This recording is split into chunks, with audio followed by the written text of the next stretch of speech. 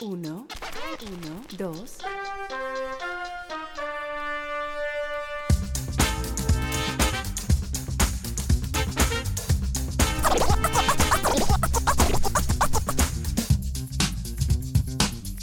One, two.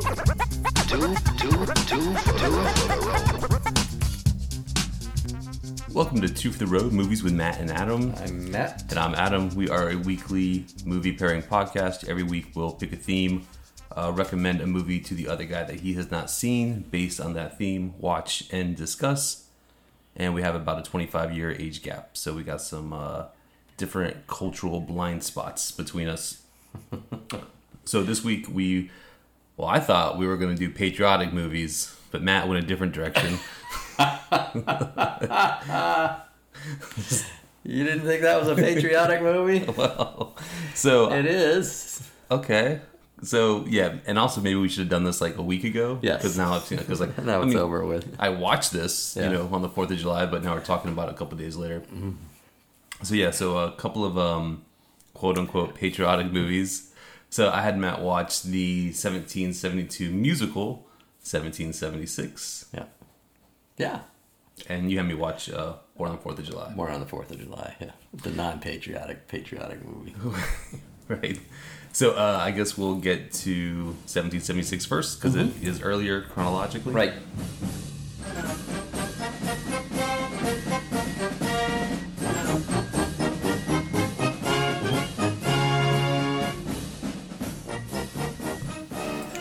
So this movie I was introduced to high school history teacher. Shout out to Ms. Zach and her history class. So she's the kind of history teacher who would just made all the whole thing a story. One of the good ones. And this movie is designed for a public school teacher to kill a week of class. Right? Exactly. It's like 2 hours and 40 minutes. So it's like, that's 5 days of class, sprinkle in some discussion questions before or after, pause it to provide some context, maybe actually Thomas Jefferson was a terrible person. Yeah. Things like that.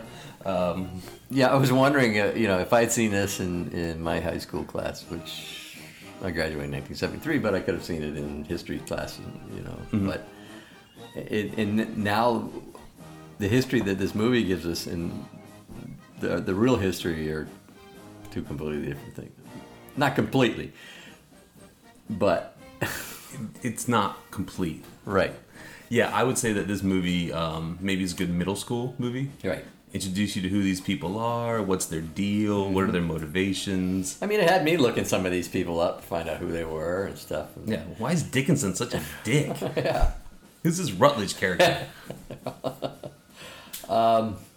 Yeah, and I actually had a distant relative in this. Matthew Thornton was the last one to sign it. He was from Rhode Island, and that was my father's family. My grandfather's middle name was Thornton. So Oh, he was the jerk? Wait. no, he wasn't in it. Oh. There was more people in the room than they had in the movie, or no, more people that signed it. Right. For a second, Yeah. I had Delaware and Rhode Island mixed up. Yeah. The Delaware guy's the drunk, isn't he? No, that's the Rhode Island guy. Oh, right? is it? Oh, Wasn't right. it? Yeah.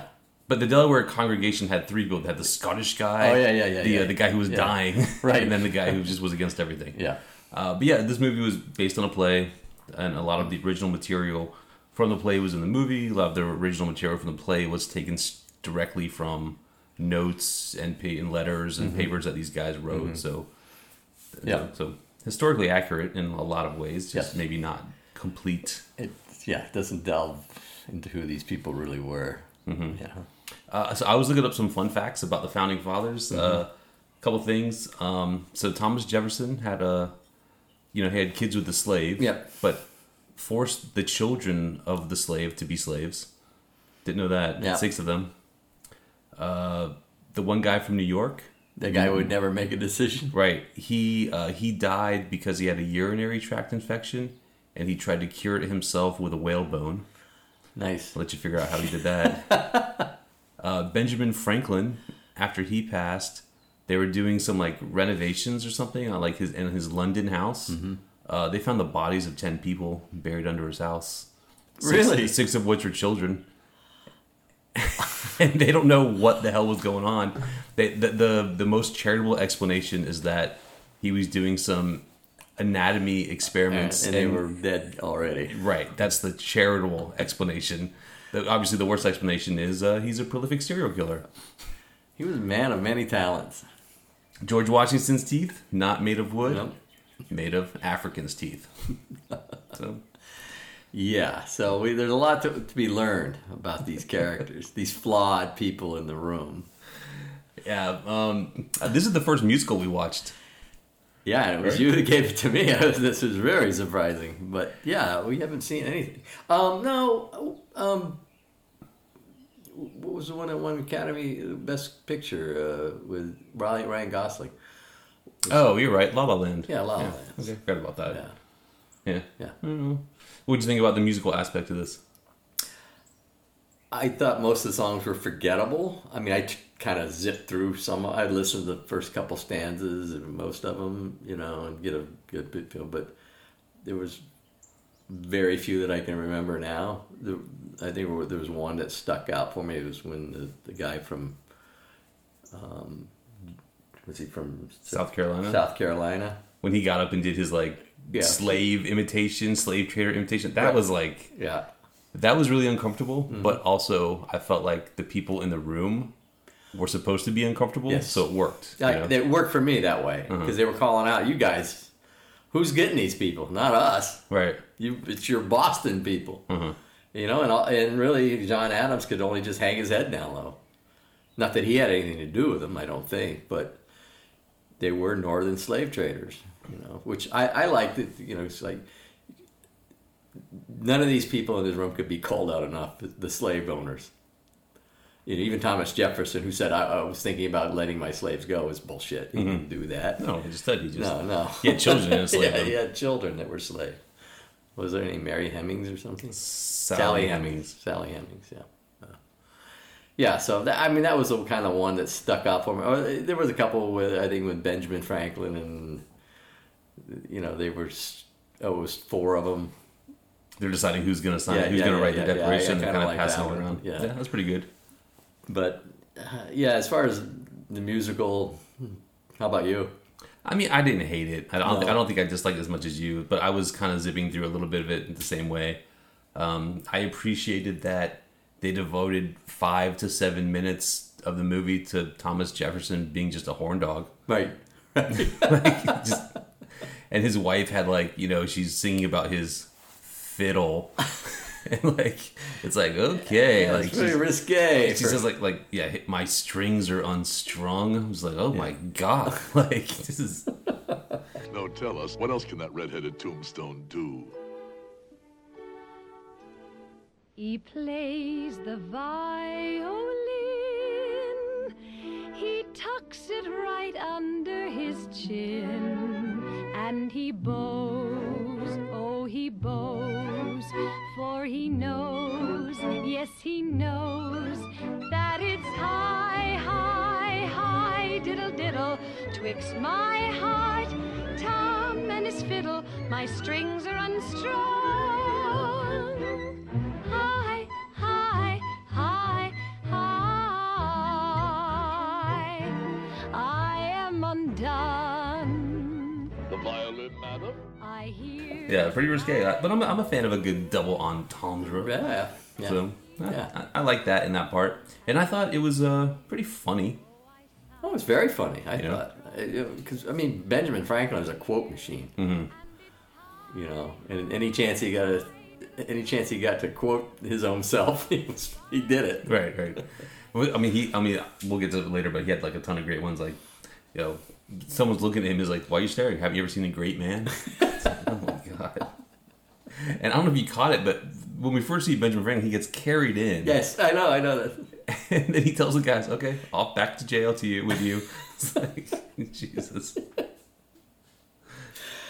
Now he was an interesting. I'd like to see a movie about him.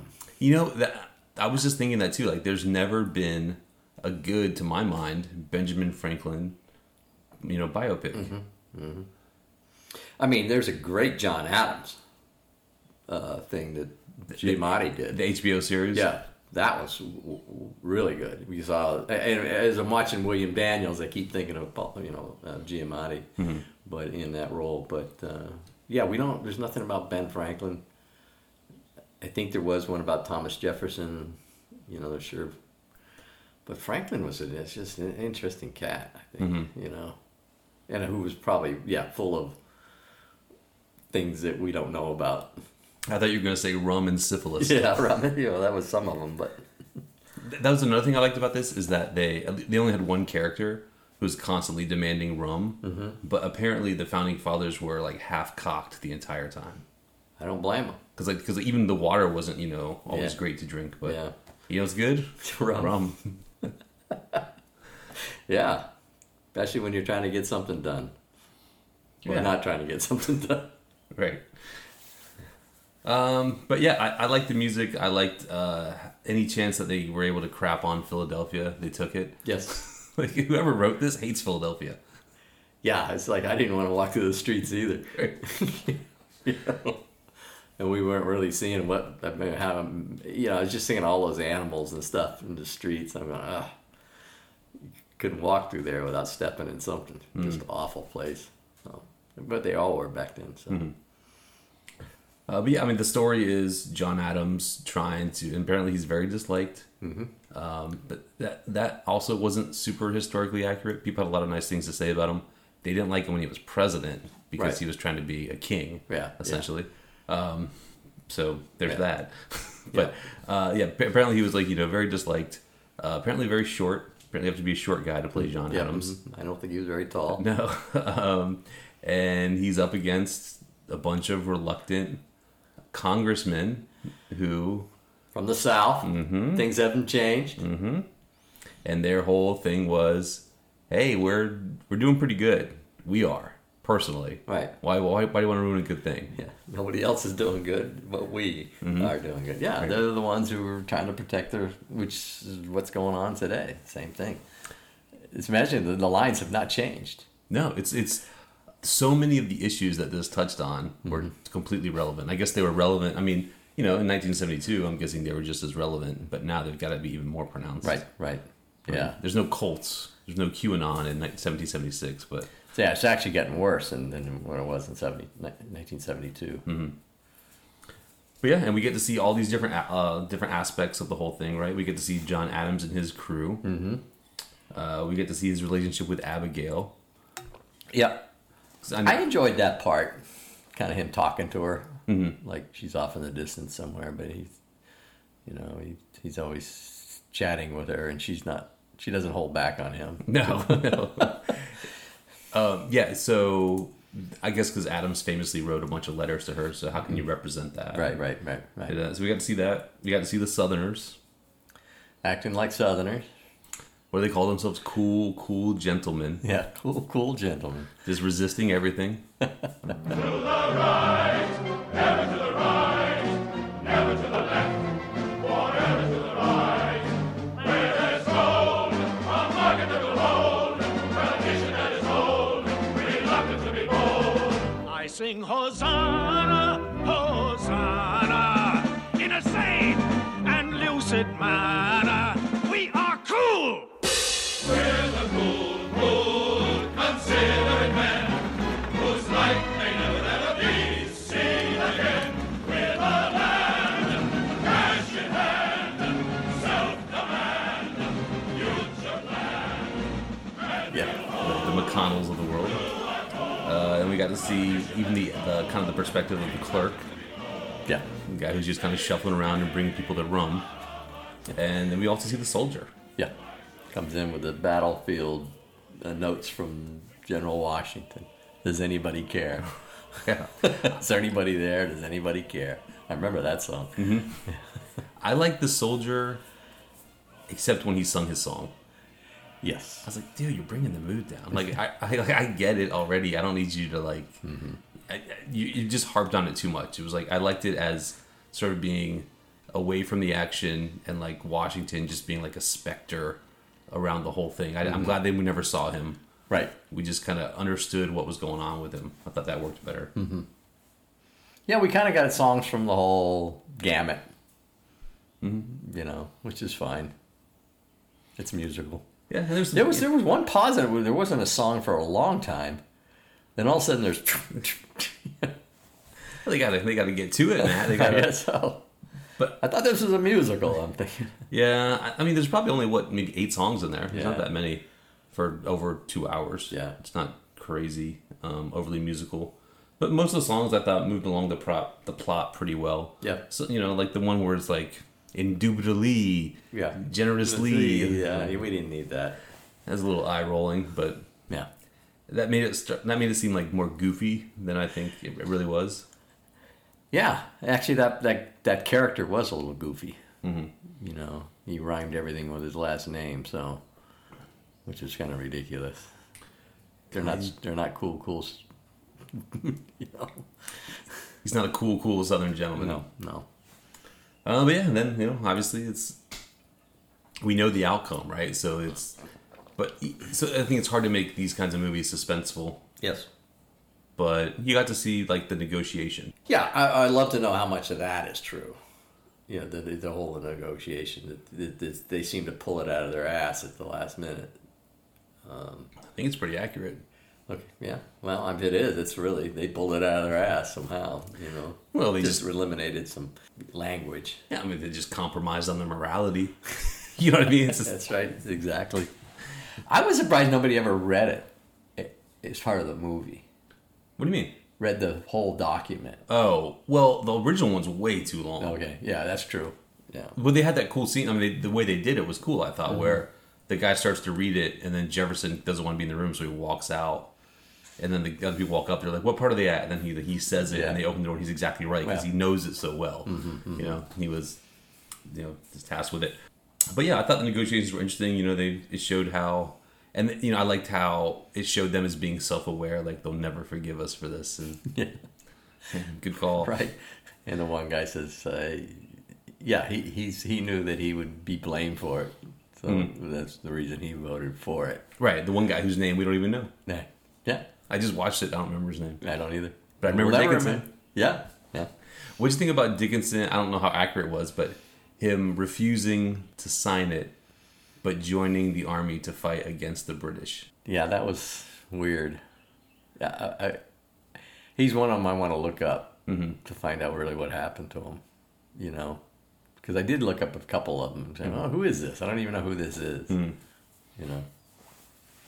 But, you know, I thought generally there's a lot of people in the room. They did a good job of moving around and kind of giving you a sense of who everyone was. Right. Everyone had like a little line to show their personality. And you know, I imagine it's difficult to make a movie about 2 or 3 dozen old white men signing a contract interesting. Right. You know what I mean? Like, that's essentially what it is. And they're all in one room. You know? It's like... Yeah, I mean they did really well about representing each table in their little quirks and who they were and stuff, you know, because the Southerners were basically the same people, but you could remember which table was who because they were a little different, you know. Like North Carolina was always deferring to South Carolina, whatever South Carolina, North Carolina did, you know, those kind of things. So it's interesting, yeah. New York abstains. Everything. Courteously. And then we finally got New Jersey to show up, you know, like they were gone. Really? Yeah, where were they? They're right across the river. All right, Matt, so who do you think stole the show? Howard De Silva. Oh, I don't even know. Okay, who did he play? Ben Franklin. Okay, me too. I had the same one. Was he famous before this? Yeah, he's made a good living in the acting business. Okay. He was around for a long time. Oh, he was one of the blacklisted. Oh, okay. I didn't know that. Good for him. Yeah. Yeah, he was one of 324 actors, writers, and directors who fell victim to blacklisting. So he was blacklisted. But he's most famous for The Lost Weekend, 1776, The Blue Dahlia, and They Live by Night. But he did a lot. He had He had 81 acting credits. So it's pretty good. Did you recognize most of the leads I did. in this? Because the only one I knew was the Adams, and because he played a principal named Mr. Feeney in a sitcom called Boy Meets World when I was a kid. Yeah, he was he again another guy who made a pretty good living at especially TV He was on Saint Elsewhere. It was a movie about a hospital. He was on that. John Callum, who played Rutledge from South Carolina, the guy who sang that song, he was on Northern Exposure. He played the guy who owned the bar, married to the woman 40 years younger than him. Ken Howard was the White Shadow, I think. He had a television show called... Who was he in this? He was Thomas Jefferson. Oh, okay. Was he super tall, or was that Yes, sort of... Okay. yes, he was very tall. In fact, White Shadow played a basketball coach. Okay.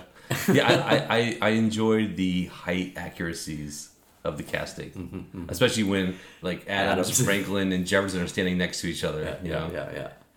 My favorite recognition was William Duell, who played. He played McNair. Yeah, he was the clerk. The clerk. He was in. Or was he the one who was reading everything? No, he was the clerk. He was the guy getting the rum, opening the windows and stuff. He was on a show called Police Squad. Okay. With Leslie Nielsen. He was the shoe shine guy that Drebin used to go and get information from. He always said, I don't know anything. Drebin would whip out a 5-spot or something, and then he'd tell him all about what's going on, with his case and stuff. He was hilarious. Well, I could see him doing comedy. Yes. He had a bit of that to him, I think. Yeah, well, he's not a very handsome guy, and especially with that hair that he had, But yeah, he was. I recognize. Oh yeah, the shoe shine guy. The old shoe shine kid. Yeah. Yeah, but I would agree. Franklin definitely stole it. The guy who played Franklin. He also had the best lines. So what do you expect? This was written for him. Right. He wrote it himself. Right. And he got to be like the funniest. He got to have that zinger. In every scene. That's what made me sad. Was the way, historically accurate or not, I would hope it would be more like the British. What the British do in their Congress or whatever Parliament is they kind of make jokes about each other and stuff, and it was very funny, and it seemed like everybody in the room was laughing at some point at themselves. Right. But they don't do that anymore. No, nobody does that anymore. Fueled by hate, man. Fueled by hate. It's completely different. Yeah, but we don't need to get into politics. No. But all right, any lines stand out to you? Oh, there was a bunch of them, but I don't remember them. I have a couple. Okay. Adams had some really good ones. Very early on, I think he's like right before or after his first song. I've come to the conclusion that one useless man is called a disgrace, 2 are called a law firm, and 3 or more are called a Congress. Like that. I didn't remember that as a kid, but that holds true. There's another part where he's exasperated about all the changes to the Declaration, and he's like, we're starting a revolution. Like, we have to offend somebody. And finally, this one, I think is the most true today line. This is from Dickinson. He says, "Don't forget that most men with nothing would rather protect the possibility of becoming rich than face the reality of being poor." Go capitalism. Yeah. I actually did have one. I think it was John Adams when he was talking to Benjamin Franklin about Thomas Jefferson and his wife. He says, "You don't mean to tell me they're going to in the middle of the day?" And Franklin says, "Not everyone is from Boston, John." I did that whole sequence where it's like, we're just carving out this part of the movie just to recognize that the only way that America can gain independence, Tom Jefferson has to get some ass. That's right. That just has to happen. The other line I liked, a couple of when they read all the committees, it was just perfect. I mean, it's like you and I hate meetings, committees, anything like that. And there's naming off all these shitty committees that they had. Just, it was waste of time. And the other one was that man would depress a hyena. I'm guessing that was about John Adams. Yeah. I would assume. Yeah, apparently universally hated. All right, Matt, do you have any scenes or anything that stood out to you? You don't have a favorite song? No. Well, my favorite song was Rum, Bibles, and Slaves. I think, was that one. When Rutledge is he's going for it. Yeah, he is. Clink. lasses to rum, to slaves. Oh, what a beautiful waltz. You dance with us, we dance with you in molasses and rum and slang. Who sail the ships out of Boston, laden with Bibles and rum? Who drinks a toast to the Ivory Coast? Hail Africa, the slavers have come. New England with Bibles and rum. And he's off with the rum and the Bibles. Take on the slaves, clink, clink. Then hail and farewell to the slaves. Like, that actor was like, okay, this is my one song. I'm going to make everybody uncomfortable. I can't imagine being like in Broadway, like the audience, like, like so cringeworthy. But yeah, I think that's what makes it good. I have a couple recast ideas here, Matt. Okay. So for Adams, we need a really short guy.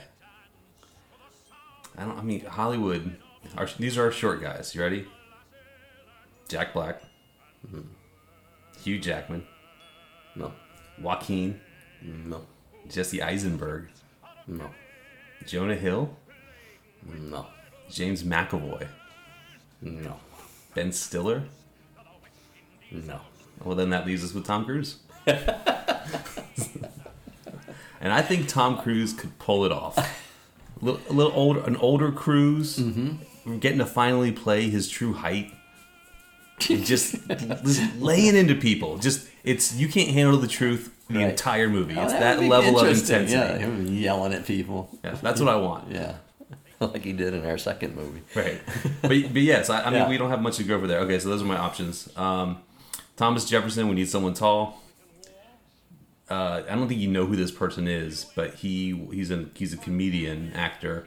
He was in what was it? Promising Young Woman was that movie we saw? He was the boyfriend who eventually was a scumbag. Yeah, Bo Burnham. Yeah, he's probably the right age. He also does music. Yeah. He could fit right in. Now I had this person playing both Dickinson and Rutledge. Okay, probably the same guy. Russell Crowe. Oh yeah. We just need anger and just bitter, just seething. I could see Russell Crowe standing on top of a desk mimicking a slave whip and just screaming out a song. And my favorite, Franklin, Woody Harrelson. Oh yeah. Yeah, Be a different vibe. it would. Be kind of more of a laid-back stoner Franklin. He's already got the lines laid out for him. He doesn't really need to do much. Yeah, but I think he'd be perfect. Yeah. Oh yeah. Yeah. That's my I didn't bother to go through everyone, but those are the main players.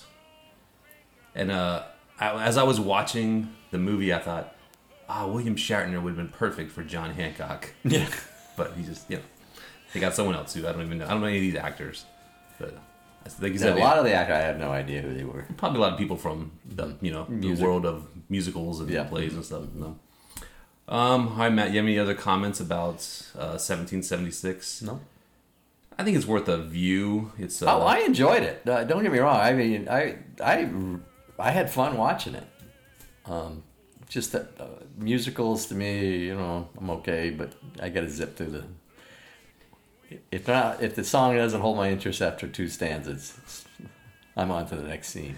It's a bit long. Yeah. The movie's a bit long. Although you do learn a lot about history through the songs. So if you keep you pay attention, but yeah. Oh, I definitely think I really enjoyed it actually. Yeah, like I said, I think this is a teaching tool. Yeah. If you have a middle school history class, you have to teach them about the American Revolution. Put this on, but like I said, pause it, provide some context. Yeah, It's- yeah. It's not 100% perfect. All right, you want to get some scores here? Okay. IMDb, what do you think? We got 7.8 thousand people checking in, so not a lot of people. 7.3. 7.6. Oh, good. I kind of thought it was on our threshold. No, 7.6. That's Good. more in the upper side of things. What do you think about Rotten Tomatoes? 7.6. From the critics, Yeah. 69%. Whoa, not liking it. No, and I wonder if this is the wokeness. Okay, here we go. This is Ebert. This is from 2004. I can hardly bear to remember the songs, much less discuss them. Perhaps I shouldn't. It's just too damn bad this movie didn't take advantage of its right to the pursuit of happiness. All right, so Ebert's taking some shots. Yeah, like I said, the songs were not that memorable. Another critic. This is the critic's summary. Long and boring musical about the American Revolution. Thanks, buddy. And you're a critic. Yeah, I thought it was better than that. No. Oh, I think it is. You know, as a musical goes, it's not that great. Yeah. But it's fun. Uh-huh. You know, as much fun as you can have with a bunch of white, mostly racist people. All their hoods were under the desk. Yeah. I think he just needed the songs just to break it up, right? You know, to break up the monotony a little bit. Mm-hmm. All right, and then the audience score. What do you think? I will go 7-2. 84%. Okay, they liked it a little more. The people liked it a little more. The people have appreciation of They've spoken America and what it means to be a true patriot. But yeah, critics not so much it. All right, Matt. So you want to take a break, and we'll come back and we'll talk about a patriotic born on the 4th of July. All right. I do believe you've laid a curse on North America. A curse that we here now rehearse in Philadelphia. A second flood, a simple famine, plagues of locusts everywhere, or a cataclysmic earthquake I'd accept with some despair. But no, you sent us Congress.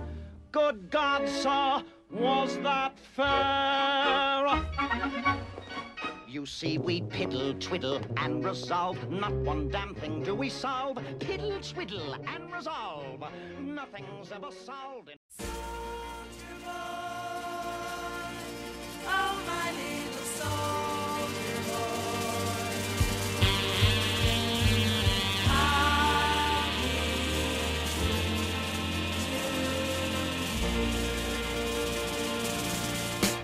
you. You were my first love, and you'll be my last love.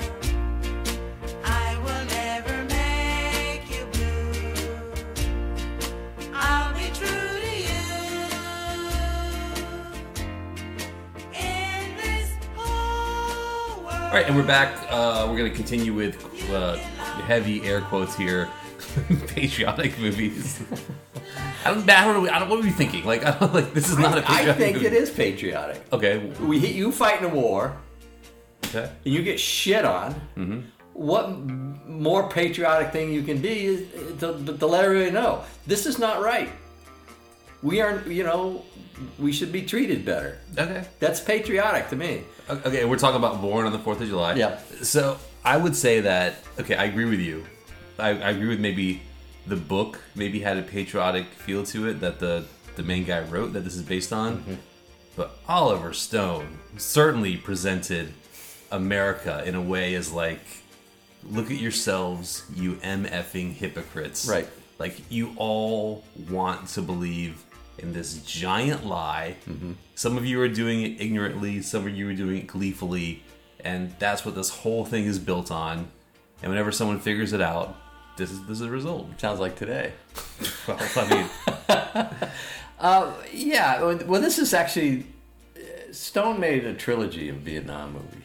Platoon was the first. Mm-hmm. You've seen Platoon, right? Yeah, sure. Platoon's great. Mm-hmm. Best picture, all that stuff. I think I like this more than Platoon. Really? Yeah. See, I didn't like that.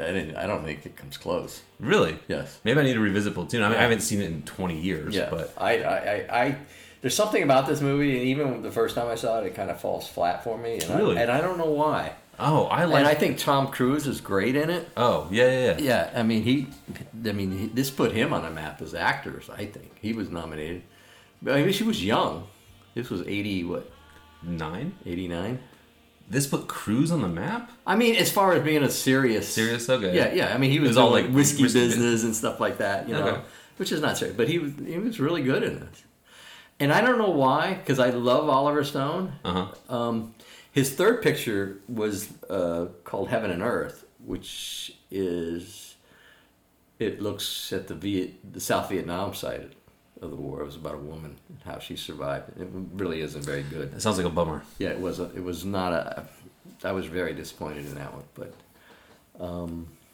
yeah, I mean, he's all about Vietnam because he was there. So He was a war correspondent. no, he was actually He was a soldier. Platoon is based on him. Oh, okay. About a college kid that goes over and volunteers and fights, and that's him. And he was in the war. He was actually fighting. So, so you liked it? I like this a lot. Right. Because I like that you got to see the quick progression of this kid from high school. I mean, again, it's like, it's But yeah, it's even before high school. right, and everything is over the top, right? Right. I get that. Like, it's fine. It's a movie, right? Right. I'm not looking for like, yeah, actually, this kid only batted 220 in high. I want him to be like the all-star home run hitter, right? So Right. whatever. So yeah, so he, for him being like this, like little, like even from like, well, I'll get to it later, but even from like the very beginning where he's like in little league, and he's like hitting dingers, and then he's in high school he's wrestler. he's a wrestler, but he's like not even like good at like masturbating, you know what I mean? Like, Yeah. like he's like so, and like the parental thing, like that whole aspect of it, like The whole Catholic upbringing, the whole the Catholic mother's thing, overbearing. This the whole like idea that the town was like so influential in his decision to go to the war. Right. You know what I mean? I just like all that stuff like worked so well, and it was so quick. I felt like this movie was really good at like picking the exact moments that would tell the story. Because when I think of this movie, it's like chapter 1, chapter 2, chapter 3. yes, And exactly. it's just like, yeah, this is exactly the thing that should be shown. And then one thing that I'd never seen really before in movies was the whole like hospital afterwards. I thought that was really interesting because you have these prisoners who are not prisoners, sorry. I mean, Yeah, they're pretty much prisoners. right, that's a right Freudian slip, right? You have these Wounded soldiers. patients, I guess I should call them. You have these patients who can't leave apparently, and these their orderlies are also like, they're there to Minimum help. wage people. Right, they're there to help, but also they're like, well, kind of fuck you too, Yeah. because you fought in Vietnam. You didn't fight for me. Right. Like you want to fight for me, take your gun to the streets, go to Right. Washington. Like you're not fighting for me. So I mean, that whole dynamic was, and again, it wasn't like ham-fisted. It wasn't like beating down your throat. It was just like done really artfully. I don't know. I really like this movie. Oh, good. I mean, I liked it. Yeah. Oh, I like it. I just thought I like Platoon more. I just relate to it more. I'm trying to think of like other Oliver Stone. I mean, I guess JFK. JFK. Yeah. Was there a scene with like Kevin Bacon covered in gold or something? I'm trying to remember that movie. Like I have these vague blips in my mind. I have to watch Kevin it again. Bacon being in that movie, but I guess he was. I think he was. Yeah, there you go. And Natural Born Killers, Yep. which I really liked, but I like that because it hit me like at a time where like I think like Nine Inch Nails is on the soundtrack or something. right. So it's like, yeah, that's really. It felt more like a music video than a movie to me. Salvador is good. It's never one of seen his that. earlier ones. About reporters in El Salvador, which is good. James Woods, which Again, yeah. Oh, I'm glad you liked it. I don't mean to disparage it. I just, for some reason, and I don't know why in this movie, and I think this is the only second time I've seen it. It feels like something missing, and I know the actors were good. The pacing was good. I didn't think they lingered too long on any part of his history. Maybe we could have had a little more of his anti-war stuff. At the end, I thought it was kind of rushed at the end. That's how it felt. I think maybe that was what's missing. I wanted to see more of that. Yeah, this is my rare. This should have been longer. You know what I mean? Yeah, I don't know if they could have cut out a little bit of his childhood, but it was interesting to see him growing up because that's the way kids grew up in the 50s, in early 60s, and they were made to feel like patriots. We got to fight communists and all that stuff. But just playing in the woods, Army, that's all I did when I was a kid. That was what we did most. We played baseball and played Army. That was pretty much it. The American way. Yeah. So, No, I really like it. I just say that I as far as I really like Platoon more. So I had to revisit Platoon. I like this one because I think that what is missing, that I think why this is, I haven't looked at the score yet, but I'm guessing it's not more than 8. But I think what's missing is, as you said, that turn. Mm-hmm. Like he gets in that fight with Willem Dafoe in the desert of Mexico. Yes. And then next scene he's anti-war. Right? I mean, it's pretty quick. Yeah, we don't see him going back to I'm sorry, he goes to Georgia. I'm sorry. He goes to Georgia, confesses that he thinks he killed their son. And they were pretty cool with it. Yeah, I think. Yeah, I mean, the guy's wife said, "I don't think I can forgive you, but I can understand." But the parents were like, and the father, who had been in the war, had been in the South Pacific as a Marine or whatever, he totally understood. Well, he's done his own dirt, right? Yeah, he knows. I've killed several men. I'm just not going to confess to it, you moron. That scene was tough for me because I couldn't figure out if I liked it because it represented how people, especially like people wrapped up with like pride or patriotism, would be so willing to like even forgive the death of their own son because they're worshiping the flag. Right. Or did I not like it because I don't think that's how that would have really gone down. Right. There was a lot of scenes in this movie where they were fun to watch, but they weren't. I'm like, I don't know if that's what anyone would actually say in that moment. Like throughout this movie, I'm sorry, were you gonna say something? No. Okay. So throughout this movie, especially when he comes home, all his former friends are like shitting on him right to his face, and I don't think that you would actually say like, "Hey, glad you're home. You want a job? Hey, by the way, what the fuck were you doing over there? It was a war for nothing. You lost your legs for nothing." You know, it's like that seems over the top. I think I honestly, we heard troops getting spit on and all that stuff. I actually think that was it's not as much as people think it was. I don't think people. I remember troops coming home. I used to hang out in a pool hall in the early 70s, and guys would come home from Vietnam on leave or something, and they were never treated by anybody. Even though all of us hated the war, we never would have said anything to them. Well, first of all, they kick your ass. Yeah, these Marines. But I think that was. I mean, it was. And there was a small part of this movie where, I think they were spit on or people yelling at him. He was in a parade and people were giving him the finger. And I don't see that really happening in a hometown parade. Right. Where everybody's got their finger out, Right, the hippies would be out banging and smoking pot. They're right. not gonna they wouldn't even go to the parade. But so speaking of that parade scene, I'm sorry, go ahead. No, go ahead. No. So that parade scene, that second parade scene, really cool. Ways contrasted with the first one, obviously. But the way the parade scene started, where he's just scanning the crowd, and as I was watching, I was like, oh wow, it's all just the same people from the first parade, but now they're several years older. There's no kids here.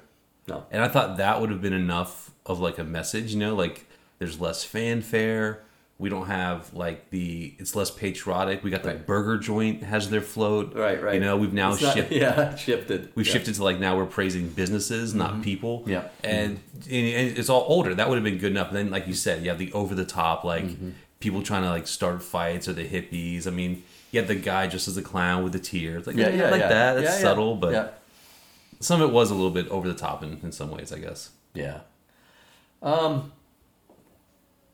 Yeah, it was interesting. I mean, I was just reading the little bit IMDb on the film, and Al Pacino was originally supposed to play Kovic. Wow. Huh. And the guy, Martin Bregman, the producer, bought the film rights, and he hired Oliver Stone to write the screenplay. But then it kind of mired. I guess Stone optioned the book.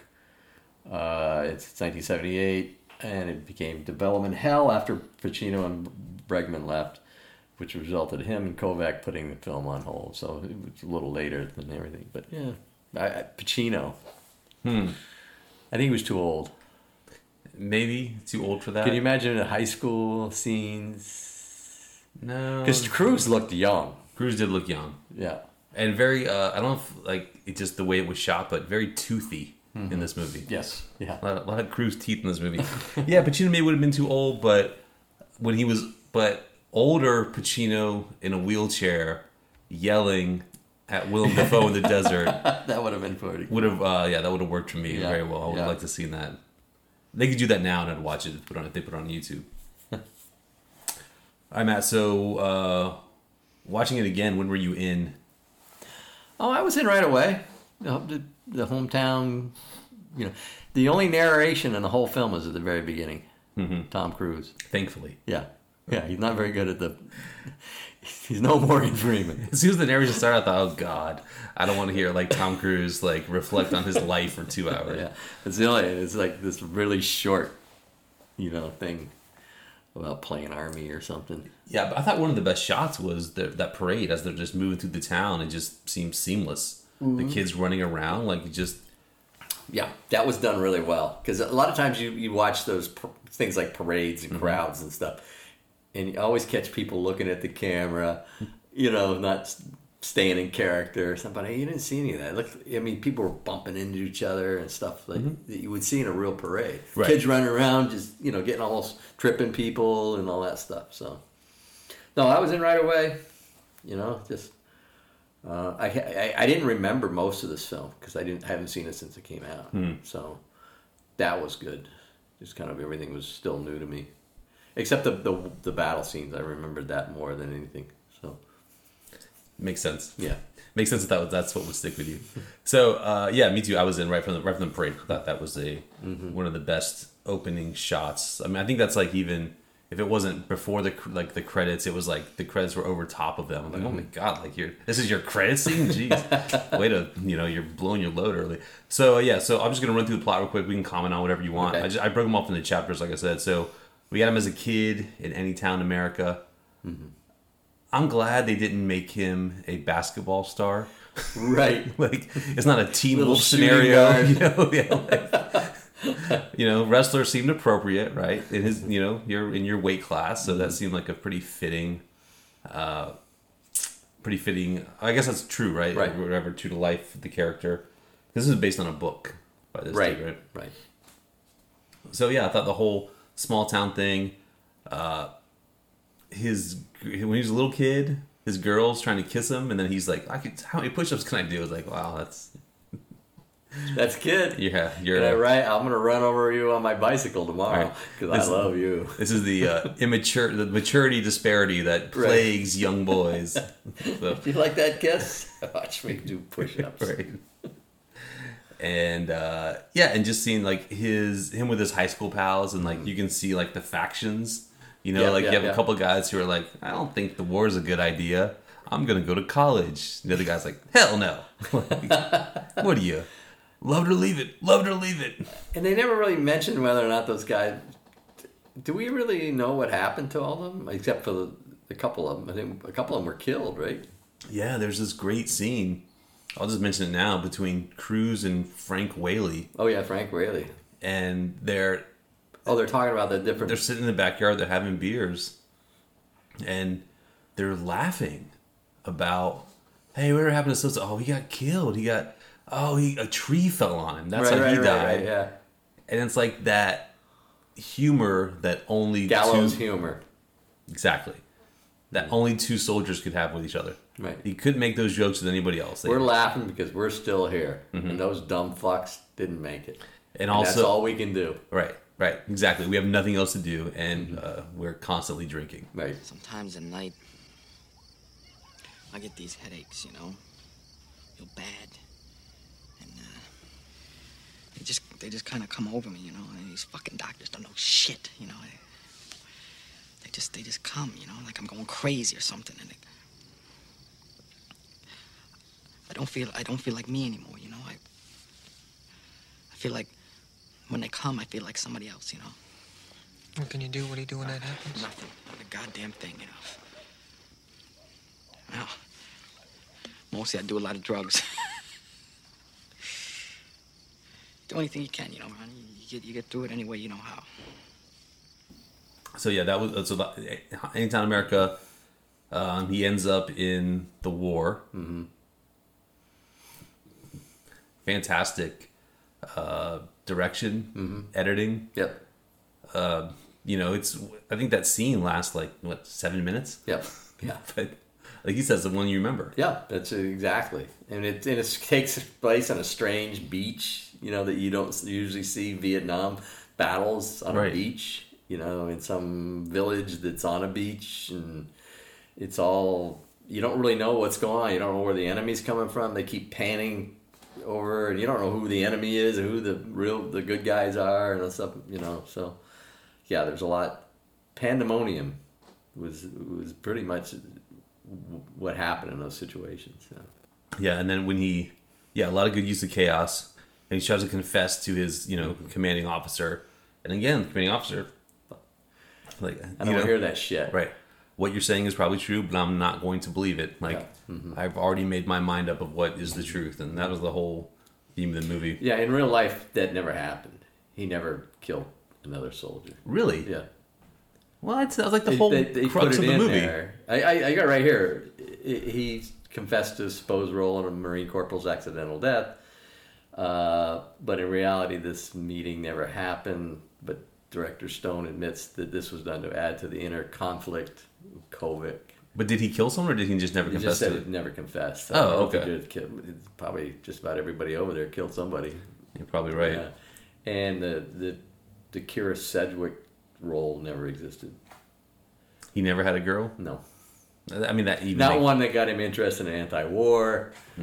See, we never really we see him with her, and she's interested in but we never see the real story. How did he get from fighting Willem Dafoe to marching in Miami? Right. We just see a few flashes. Like there's that scene where he's with Kira Sedgwick and he's just sort of watching her like anti-war stuff, and suddenly the bootlickers come in and start cracking skulls and take him away, and he's like, what's going on? Like he'd never seen police treat civilians like that. Yeah. So he's just he's still in his white shirt, sitting in his in his wheelchair, kind of still straight-laced guy. Right, so he's seeing like his American dream dissolve right in front of him. So he goes to the hospital. We already talked about that. Yep. We get to see, this is one of my it's that guy, Vivica A. Fox as a very kind-hearted hooker. Yep. That was nice. Yep, He had a very small nice moment, but all right, good for you, Vivica. All the hospital scenes, completely riveting. Yes. They were funny. They were interesting. It's a thing you never really think about. They had these machines with brown liquid. I don't know what that was, but I know you don't want it to go backwards. Those scenes made me so sad that they were treated that way. And then, in some ways they're still treated that way. I mean, my question is, why does the Pentagon get so much money and the VA gets so little? It's because those scenes really, because I knew some of those guys, one of the guys from my hometown just died like 3 years ago. He'd been in a coma. Oh my God. Since 1967. Jeez. He just finally died. And now he's a casualty. Before he was just wounded. Wow. So the official number just went up one? Yeah, because he died. And, that's wild. We had, I think, 2 or 3 guys in my town who died. I think 3. Well, now there's 3, I think. But it's sad to see the wounded treated as badly as they were. Mm-hmm. And probably, like I say, in some ways they still are. So they never get treated good enough. That's for sure. Right. But that was sort of like their area to come to terms with it. You know what I mean? They all kind of went through it together, but also on their own. And so eventually, Cruise gets out. He comes home. Again, one of my favorite scenes is when he's getting out of the car, and all his family sort of comes up individually, and you see the neighbors sort of being like reticent to approach him. They don't really know how to act. Nobody knows what to say. Right. You can see not a lot of them hug him. They don't really know what to do. Right. It's like, it would be easier if you did not come back at all. Right. And then finally, who's the last one out the door? His mom. Yeah. The one who has the hardest time dealing with it because probably deep down she knows she's responsible. She's responsible for a lot of it, yeah, for him going. Mm-hmm.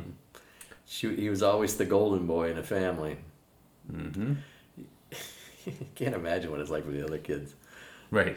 It's like, yeah, she kept pumping him up, and the other kids are, the second boy is Uh-huh. always the, oh, jeez. Yeah.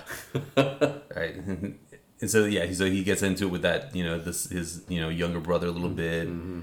And then he has this huge, there's this whole thing on the dance floor where he's with this girl who I looked up her age. She's 16 at the time. Yes. I was like, she looks really young because usually she was really young. Usually, even people playing teenagers are in their mid-20s, right? Right. So I was like, She's she looks actually 16. really young. Yeah, she was 16. He gets into that. He ends up drunk at home. Has this huge fight with his mom.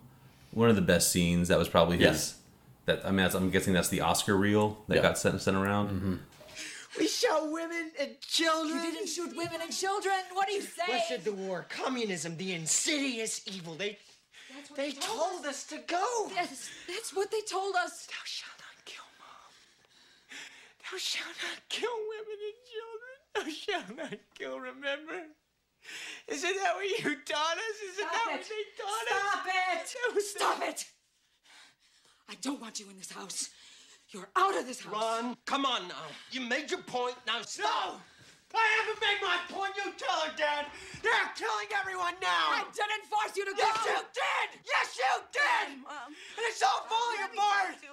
King, Kennedy, Kent State. Hey, man. We all lost fucking war. It's not my fault. Fucking communism won. It's all for nothing. That really showed Tom Cruise as an actor. That scene. Mm-hmm. He was great. I mean, it was powerful. And his father kept trying to make things better. His mother was being, or the mother. Mm-hmm. Just didn't want to accept that she had Right. any role in this. And then Tom Cruise yelling penis at the top of his lungs. Didn't see that one coming.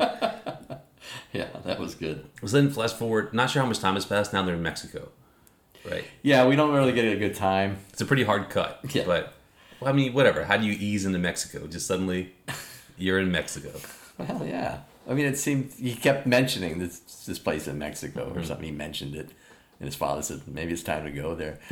His father had no idea what that place was like. This mezcal, whores. Yeah, how many bottles of mezcal until you just lose your mind? I don't mean like in one sitting. I just mean like over the duration of weeks. You would just eventually you're just in a mezcal haze, right? Yeah. And all those guys were just, oh man, just the worst people. Yep. Just yelling at each other, wanting to kill each other, just...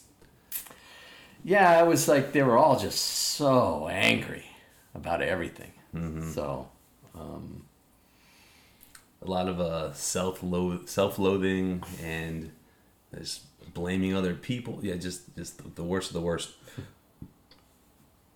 So yeah, I mean,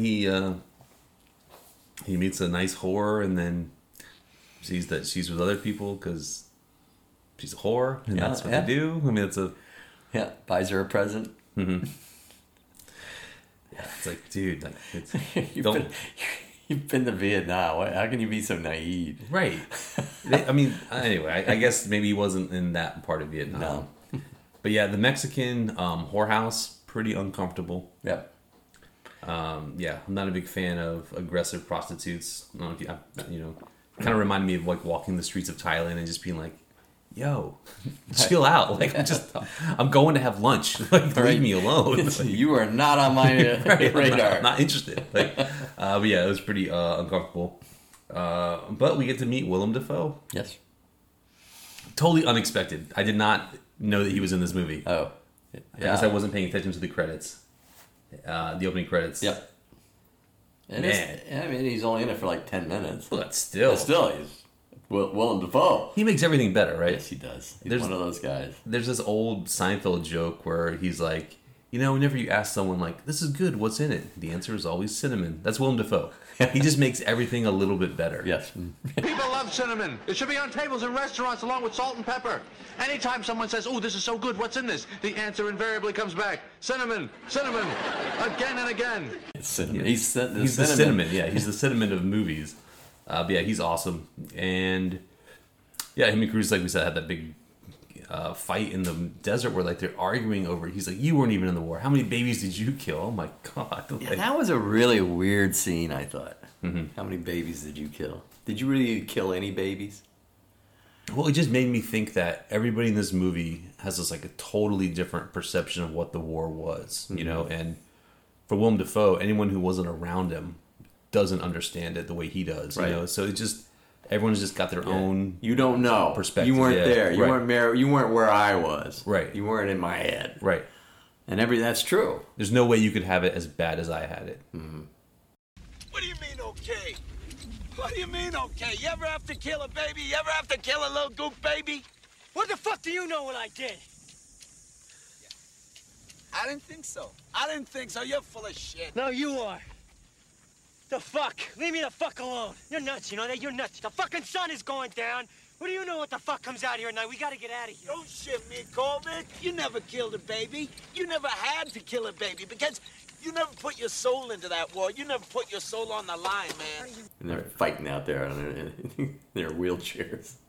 And they end up on the ground. Mm-hmm. Right. And then we end up, then like we said, boom, anti-war. And he finally gets his leadership moment where he like rallies the troops after he gets like beaten up. He's like, "We're taking the hall." This is Miami, 1972. Yeah. And he's leading the charge. And he's got some cop pushing him, some undercover cop. And that's one thing I realized when I was watching it. I saw him, I go, "Oh, that's the undercover cop." Yeah. You know. And then he starts flashing his badge like, "Don't beat me up. Right, I'm a cop." So. Yeah, they take the hall back, and then he's his lead speaker at the 76, when Jimmy Carter was nominated. So we get to see how the country shifted, apparently. And this is after his mother had told him years ago that she had a dream of him speaking before a large audience and saying great things. Mm-hmm. We had to bring that back. Right, great things you won't like, Mom. Yeah. Yeah, that's it. Matt, who do you think stole the show? Cruise. Yeah. He was great. There was a lot of great performance in this. Mm-hmm.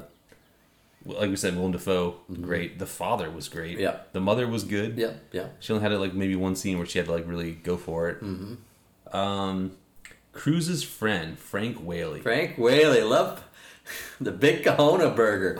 Yeah, what could have been Frank Whaley? Like, he never really had the 90s career he should have had.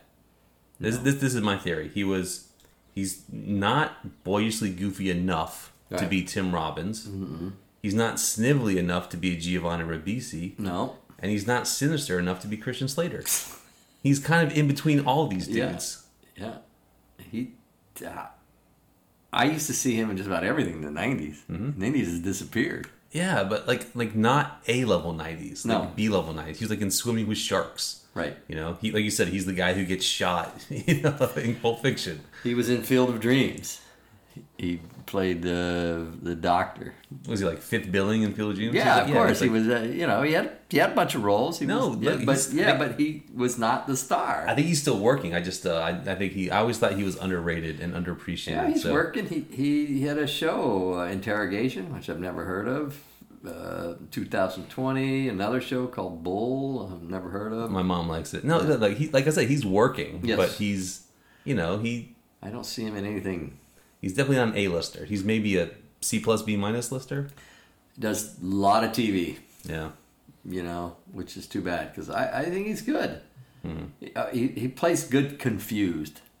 Where he like just trying to. I can see him just trying to explain something, but he's talking really fast, and like the Big Kahuna burger scene. Mm-hmm. Yeah, he's perfect. Yeah, he's Brad. Look at the big brain on Brad. Yeah, he was great in that. But we'll remember him fondly for being shot in the chest by Samuel Jackson over a burger, over his inability to stop saying what. Yeah, what? Quit saying. But he was great in this, in his limited role. Yes. Yeah, he was kind of the guy that how should I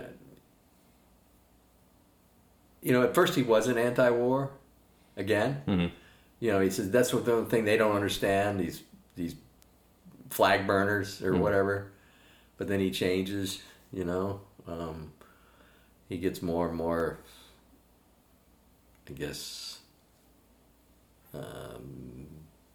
what's the word I'm looking for? Jaded. Yeah. Yeah, he gets more jaded. Matt, do you have any lines that stood out to you? No. I didn't write anything down. I forgot. Yeah. I'm sure we could find them. And then the shots, I just wrote down the parade scene where we talked about it, the Vietnam chaos. I think those are the two most memorable director-ish things. Mm-hmm. I had nothing for a recast because the movie Cherry already exists. Oh, yeah. Which seems to me like just the modern opioid version. Frank Whaley could have done Cherry. He's too old, man. Well, I mean, could have done it. He could have done it in the 80s, sure. Yeah, because that kind of... Yeah, but, different war, obviously, different circumstances, but same kind of vibe, I felt. And there's a lot, we didn't get to it, but there's that guy part. There's a lot of people in here that went on to have careers. Oh, okay, yeah, let's do that guy. I just did Vivica A. Fox. There was 3 Baldwin brothers in this. Yes. And because they're from Massapequa.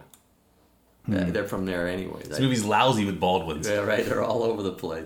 The woman singing in the coffee house, that was I had to look her up because I knew she was famous.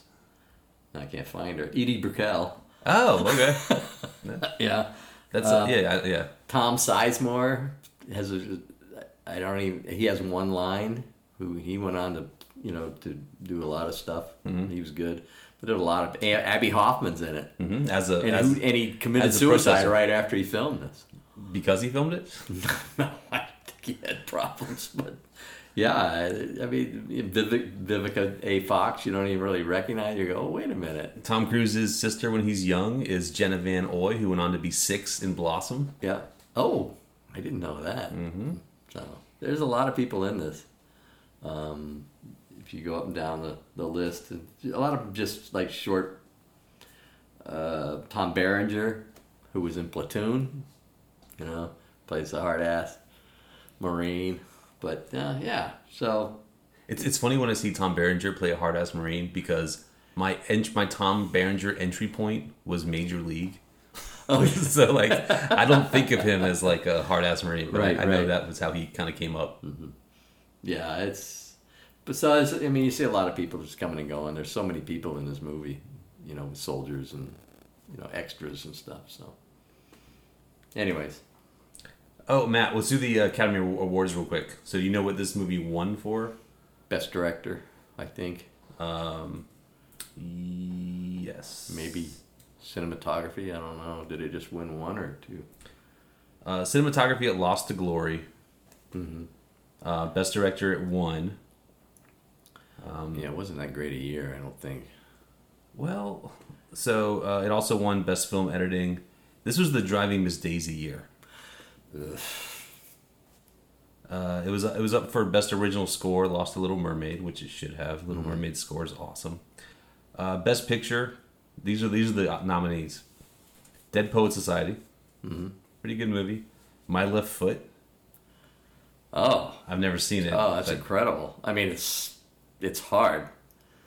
What's it about? Daniel Day-Lewis plays an artist who has like cerebral palsy. So he paints with his foot? Yep. Sounds like a date movie. It was Field of Dreams. A date with death. Yeah, Field of Dreams, Driving Miss Daisy and Born on 4th of July. Driving Miss Daisy won.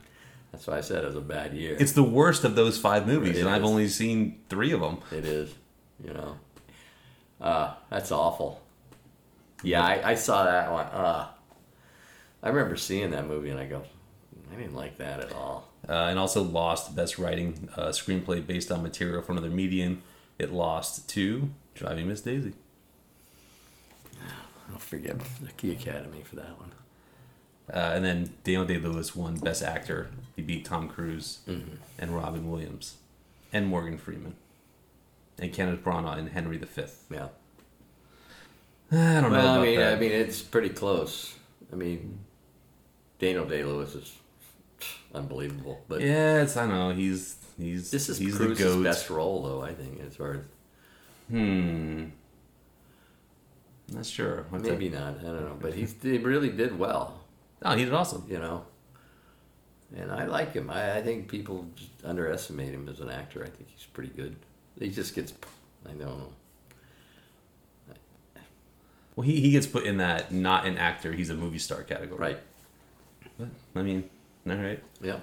That's just probably like an extra comma on your paycheck, right? Yeah. All right, so you want to get to the scores here? Sure. All right, IMDb, what do you think? We got 101,000 people checking in. So just for comparison, the last movie had less than 8,000 people. Okay. Wow. 7.5? 7.2. Oh, below the Scarecrow. Yeah, even below the Scarecrow threshold. These Holy IMDb jokers shit. are really bumming me out. Holy crap. There's no way this belongs. I mean, I was guessing low on a 7.5. I thought. 7.5 minimum. Yeah. I mean, it's a fantastic movie. It's epic. It spans decades. It's critical of the American dream. There's all And things it's we like. patriotic. Is it? Okay. I guess if your thesis is that the most patriotic thing you can do is be critical of your own country, then yes, I guess it is. Okay, so what do you think about Rotten Tomatoes? I'm going to go at 9.1. 85. No, the critics? The critics. The audience is even lower. Really? 7.4 or something? 76%. Good Lord. Isn't that ridiculous? I'm trying to find a negative. All right, so this is Ebert. This is positive.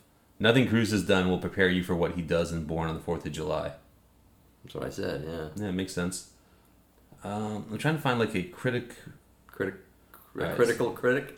Okay, so this is a critical critic from the New York Review of Books. The other ones I can find are just not very prominent. The movie is all glib explanation, banal in its obviousness, and crass in its moralizing. Well, this guy found his thesaurus. So, interesting. All right, so next week we're going to do Revolutions of a Different Kind. I'm going to have you watch It. No, not It. No. If. Yeah, it's the Malcolm McDowell 1968 movie If. And you're going to have me watch 1971. Woody Allen's Bananas. All right. Start the revolution. The revolution will not be televised. All right, sounds good. You want to get out of here? Yep. Peace. Bye.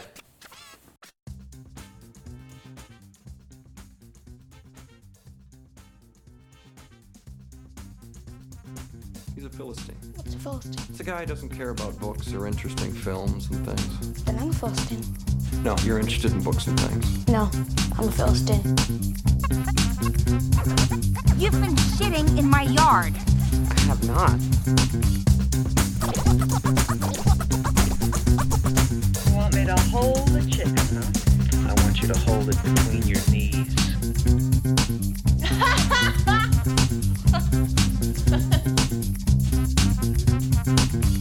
So, Jane, what you do here in effect is count boners.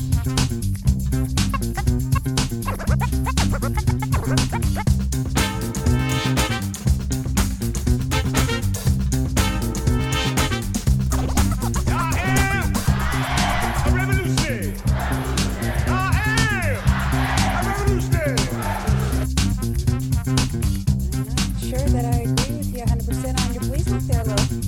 Yeah? Yeah.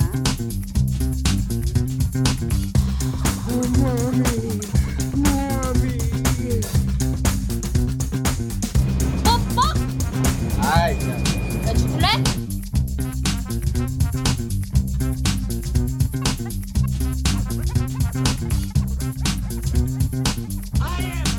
Fucking Shore Patrol, motherfucker! I am the motherfucking Shore Patrol!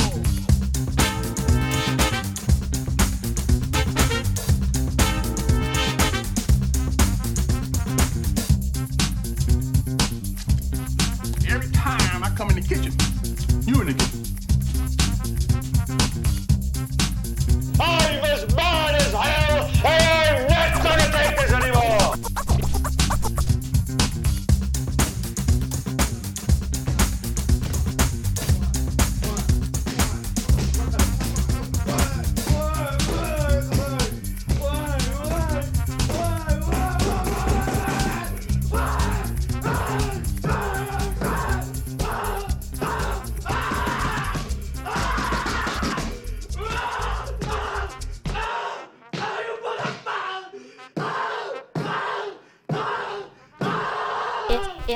It's fun.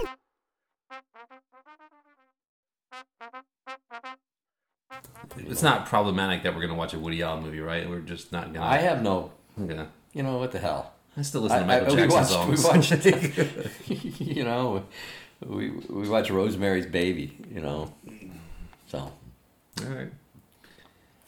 Rapists, plunderers, rapscallions, we'll watch all your movies as long as we don't have to meet you. Like, I don't have dinner with Roman Polanski, but I'll watch his movies. Seems like Bananas is one of his most kind of fun movies. Not serious at all, so. It's before his serious period. Or he had that period where he did Annie Hall, which is semi-serious. And Manhattan, semi-serious. And then isn't Manhattan fully like serious. Isn't Manhattan like really like he's like dating a kid or something? Yeah, he's dating a high school girl, Mariel Hemingway. Yeah, I mean it's just future Woody Allen. Right. It's all confession and projection. Mariel Hemingway. Attractive, not attractive? Attractive in an Amazon kind of way.